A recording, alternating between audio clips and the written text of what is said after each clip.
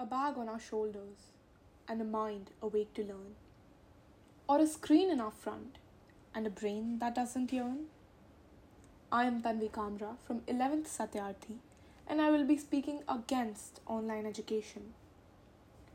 Now, this is exactly what online education has done to us.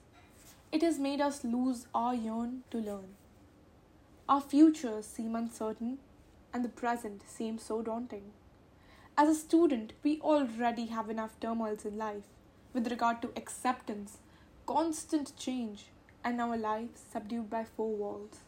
That if we include our blight of education in the mix, then don't you think that's too much to ask? Let's face the facts.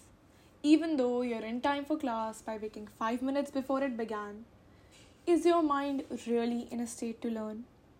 While we are attending virtual classes, the lack of interaction with our teachers and peers is creating a void in a lot of us, which eventually might lead to severe social anxiety and even burnouts.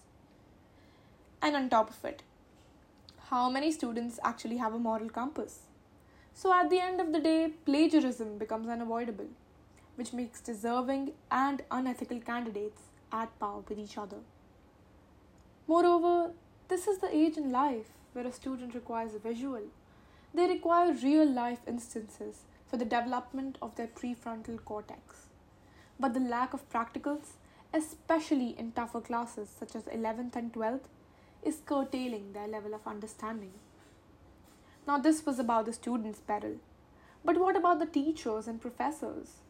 They are the ones who are also facing a hard time but powering through so that at least their students are motivated. In conclusion, all I have to say is that this is a hard time for every human being. But living with a compromised childhood, especially health and education wise, will not create the future of our nation. Because right now, we aren't even sure if we'll have any future. Thank you.